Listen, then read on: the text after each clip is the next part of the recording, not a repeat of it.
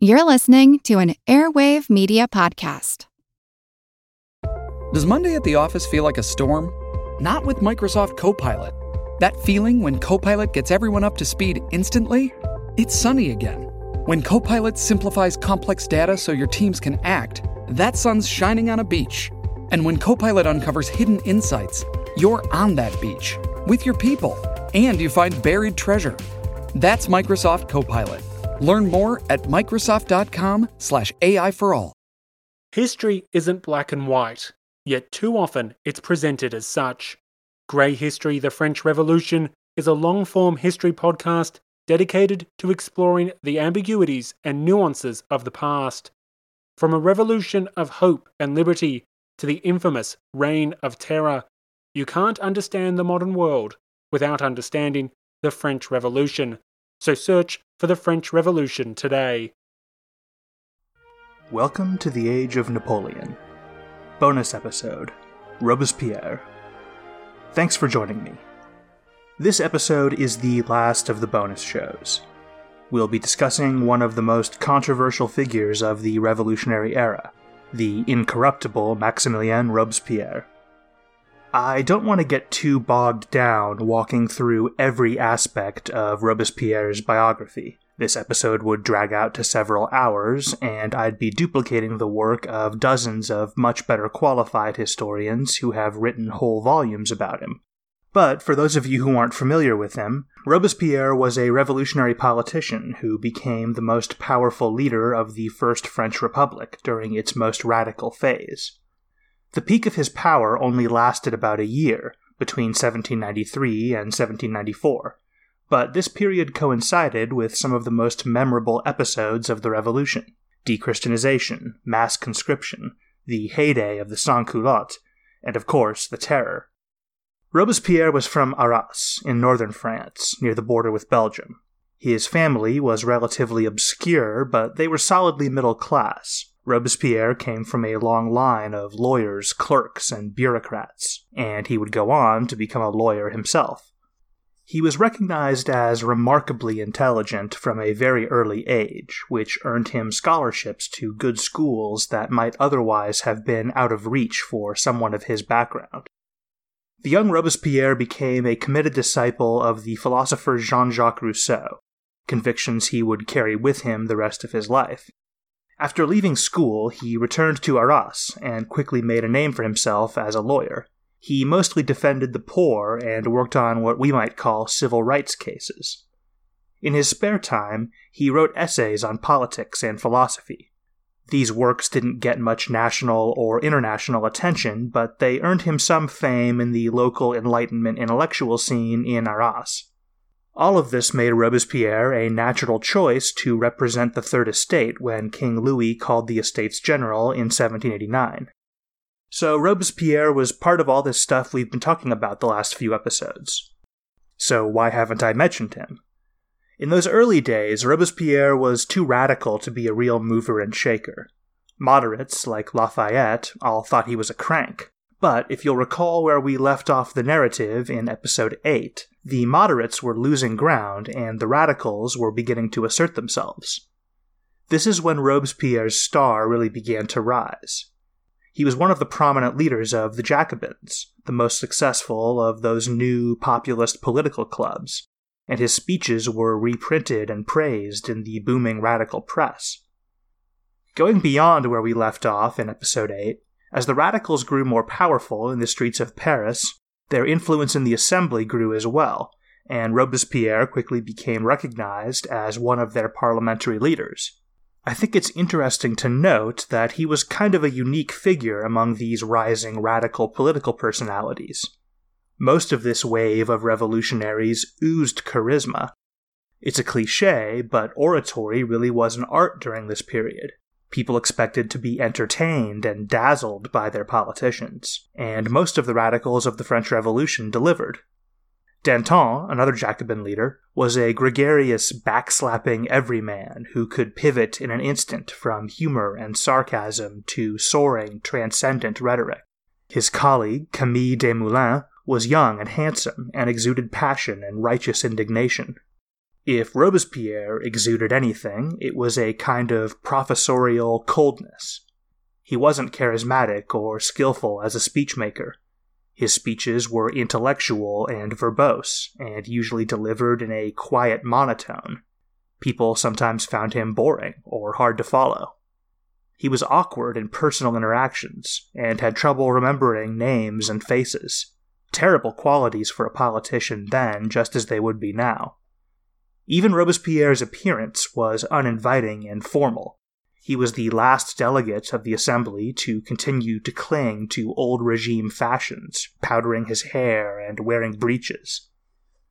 So how did this man, who was seemingly so unsuited to politics, rise to the top? Aside from luck, of course, I would point to his moral clarity and convincing vision for the future.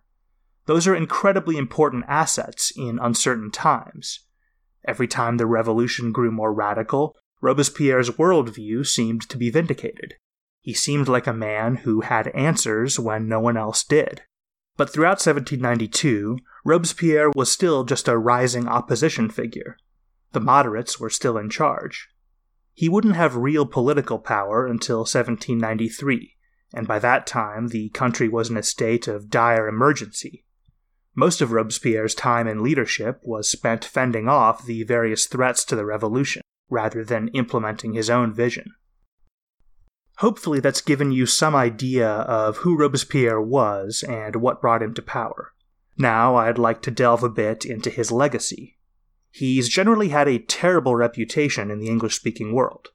Before Stalin or Mao, Robespierre was usually people's go-to example of a ruthless revolutionary tyrant.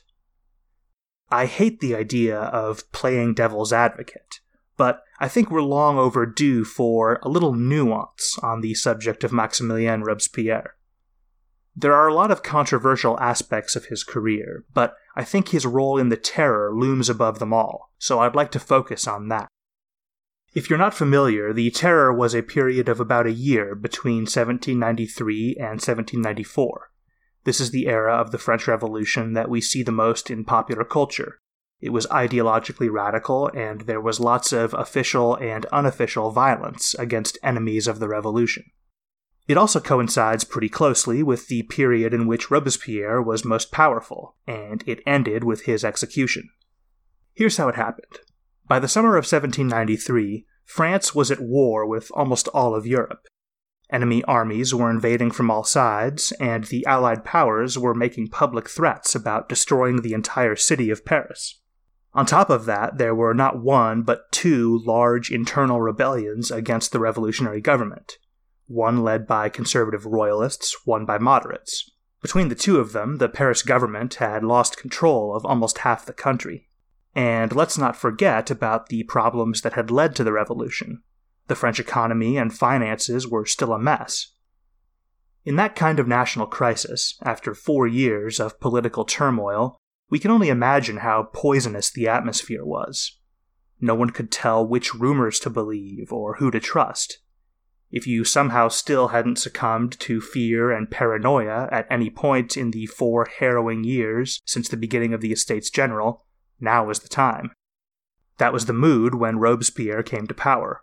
Complete chaos and national hysteria, and that's the environment in which the Terror developed. I don't want to defend the Terror. I don't think it is defensible. During this period, the revolutionary government dispensed with due process and engaged in indiscriminate mass killings which included innocent people. Some were pronounced guilty purely by association. Revolutionary armies employed collective punishment against entire communities. Young children were tried as adults and executed. There are no circumstances that make any of that worthy of celebration. That said, it's important to keep a little perspective here. Fewer than 20,000 people were killed during the Terror.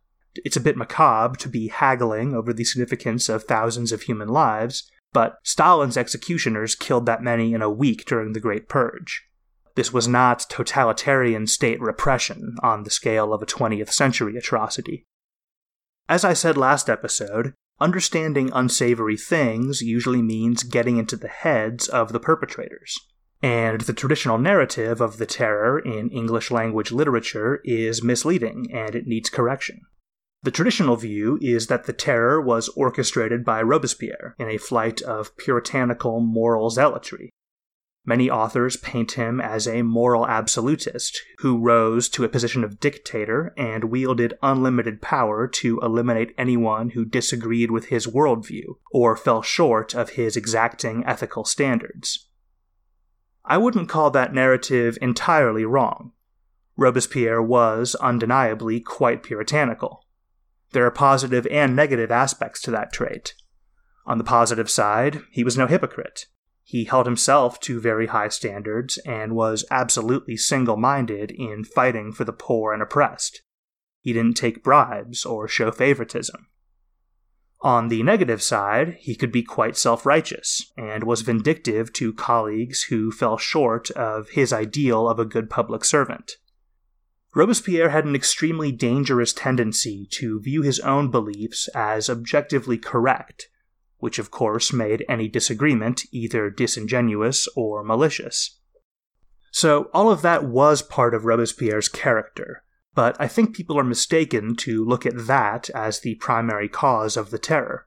On the most basic level, I think it's just generally a bad idea to look at one person's personality as the explanation for a huge historical event. But even if you do believe individual people are the main engine of history, I think Robespierre and the Terror would be a bad example. For starters, he was far from the only person wielding power. Robespierre's authority during this period came largely from his position as a member of the Committee of Public Safety, which, as the name suggests, was a parliamentary committee charged with internal security and public order. France was fighting 2 insurgencies and a foreign war, and the state of emergency to face those threats inevitably meant the Committee of Public Safety became more powerful. So powerful, in fact, that it became the de facto executive branch of the revolutionary government. But Robespierre was not the only member. 12 delegates sat on the committee. Robespierre was probably the most influential of the 12, but they were all political players in their own right. They decided things by majority vote, and Robespierre was not always on the winning side. And as a parliamentary committee, the Committee of Public Safety and its members were still technically responsible to the rest of the legislature. It's often argued the rank-and-file members of the parliament were too afraid to act against Robespierre's wishes. But that's exactly what happened when they voted to arrest and execute him in the summer of 1794. So if the Terror wasn't just an extension of one man's personality, what caused it? I see it as just one particularly well-documented facet of something much bigger. All of France had sunk into chaos and bloodlust. The revolutionaries felt besieged on all sides, menaced by enemies they could not confront directly, so they lashed out at people they could confront directly. At the front, the rebel armies fighting the Paris government committed unspeakable atrocities against supporters of the Jacobins, both real and imagined. France's foreign enemies fought in common cause with these rebels, and were publicly talking about leveling a city of hundreds of thousands. This was a brutal war. No quarter asked, no quarter given. The Terror was part of how one side fought this war. And that's where most of the worst abuses of the Terror occurred. On the front lines, in cities recently captured by the Jacobins, or in Jacobin-held towns that were in danger of falling to the enemy. Fewer than 3,000 people were executed in Paris over the course of the Terror. By contrast, in Nantes, in western France, near the heart of the Royalist insurgency, nearly 5,000 were killed in the space of just a few months, when the city seemed to be in jeopardy. I think that also calls into question Robespierre's personal culpability. Obviously, he approved of the Terror in principle, but there was no centralized procedure set down from Paris as to how it was to be carried out. Most of the worst atrocities of the Terror were carried out this way, under the initiative of local authorities with little central direction. So if so many other people share the responsibility for the Terror, why is it so closely associated with Robespierre? I think a big part of the explanation is that the other revolutionaries chose him as a scapegoat. By mid-1794, the position of the Paris government had improved immensely. The moderate rebellion had been suppressed, and the royalist rebels were being pushed back. Against all odds, the revolutionary armies had pushed all of the foreign invaders out of France. That summer, General Jean-Baptiste Jourdan won a major victory against the Austrians, deep in their own territory at Fleurus in modern Belgium. The danger wasn't past, but it no longer seemed quite as imminent or existential. The revolutionaries had the breathing space to take stock of things, and many of them were appalled by the extreme measures that had seemed so necessary months before. Both the public and politicians inside the revolutionary government began to turn against the terror. But Robespierre took no notice of the shifting mood and changing circumstances. By this time, the stress of command had begun to wear on him. According to some analysis, he actually had a nervous breakdown around this time. The worst aspects of Robespierre's personality came to dominate. He became more imperious, more inflexible, more severe. The revolution was looking more secure by the day, but the Committee of Public Safety was showing no signs of slacking in its work of ferreting out traitors. In fact, the pace of prosecutions actually increased. The whole revolutionary parliament had been complicit to a degree in allowing the committee to do its bloody work when it had seemed necessary. Blaming the excesses of the terror on Robespierre and his allies gave the rest of the parliament a politically convenient way to bring the policy to a quick conclusion, and at the same time exonerated them of the worst abuses. Robespierre was already an attractive scapegoat because he was the public figure most associated with the terror, but on top of that, he was beginning to be seen as a liability. He had become increasingly obsessed with imposing his eccentric religious beliefs on the country. Robespierre seemed to be cobbling together a new religion out of Enlightenment thought, classical allusions, and of course, the philosophy of Jean-Jacques Rousseau. It all got pretty weird and was not well received, but he did not take the hint and kept right on pushing it. More worrying for the politicians, Robespierre's reputation as the incorruptible did not just apply to moral principles. He was also incorruptible in the most literal sense, opposed to bribery and abuses of high office for personal gain. To put it mildly, those sentiments were not shared by the rest of Parliament. The level of corruption in the revolutionary government was staggering by the standards of a modern democracy. Some were worse than others, but everyone had his palm greased on occasion or did the occasional favor for friends or relatives. Everyone except Robespierre. It always makes me think of that line from the movie Serpico, where Al Pacino plays the only clean cop in a corrupt police precinct. Who can trust a cop who don't take money? And just like Frank Serpico's fellow cops in the film, Robespierre's colleagues always had to worry that he'd turn on them and make their corrupt dealings public. And sure enough, right before his downfall, Robespierre bragged that he had the names of several politicians who had been involved in a crooked stock deal. We'll never know if that was just bluster or if he really had gotten to the bottom of something.